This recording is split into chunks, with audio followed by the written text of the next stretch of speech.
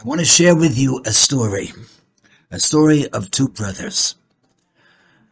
And the one who told the story that made it all happen, let's call him Shalom. So Shalom was driving a large white van that he used to take people to their destinations and to carry parcels, etc. And one day it was a particularly warm afternoon, and business was very, very slow. So he decided to stop by the airport just to see maybe there's somebody there who needs a ride. So he drives to the airport, and along the side, he sees a distinguished man waiting, where you wait for taxis. So he stops his van and he asks the person, could I possibly provide you with a ride?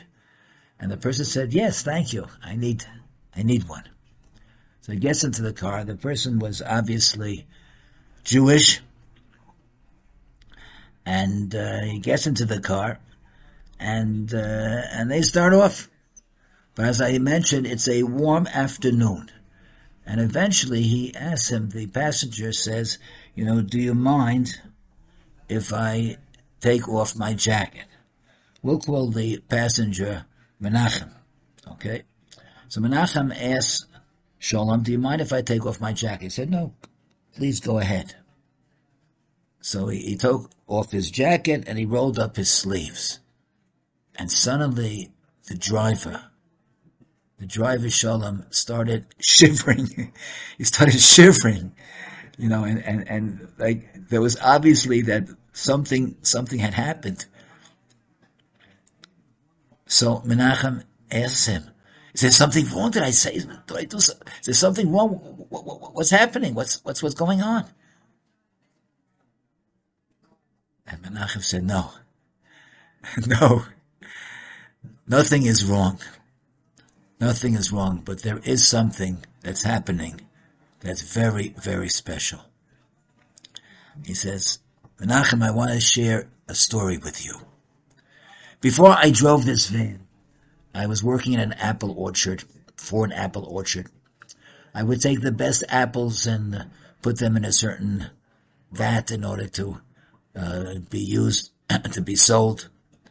And the apples that were not as good, I would throw into a big machine. It would go down to the bottom. They were very sharp blades at the bottom, and they would cut up these apples to be made into apple juice or something that needed something similar to apple juice, cider, whatever it might be. Okay, so that's the work that I was doing, and it was a little bit boring. So one day I decided I want to see what happens to the apples when they go into this machine. So I lean over and I see over there some very sharp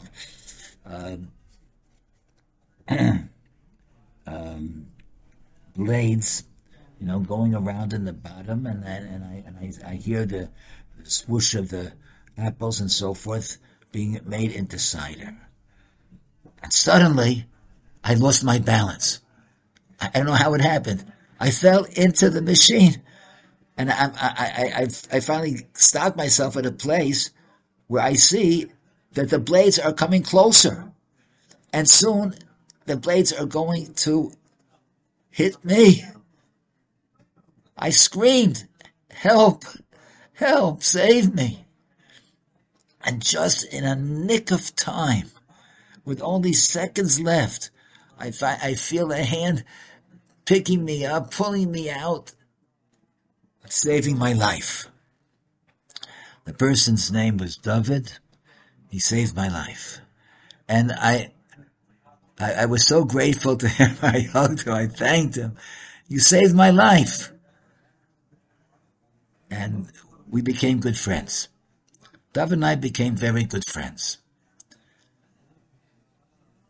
But one thing perturbed me I noticed that every once in a while, this David would become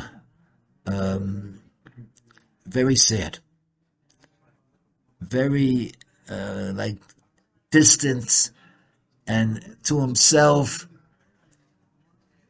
and very, very sad. And I didn't have the guts to ask him. It wasn't my business. But eventually curiosity got the best of me, and I asked him, I said, David, I notice sometimes you're very, very sad. Why is that? And David said, I'll tell you a story. He said, I went through the Shayar. I went through the Holocaust. I lost everyone, my family, my friends, everybody I lost. But I had one thing, I had a brother. I had a brother I was very close to. And it was only maybe a week or two just before the liberation, we were separated. And I lost him also. And every once in a while I think about him. And then David rolled his sleeve up and he said, my number is 8862.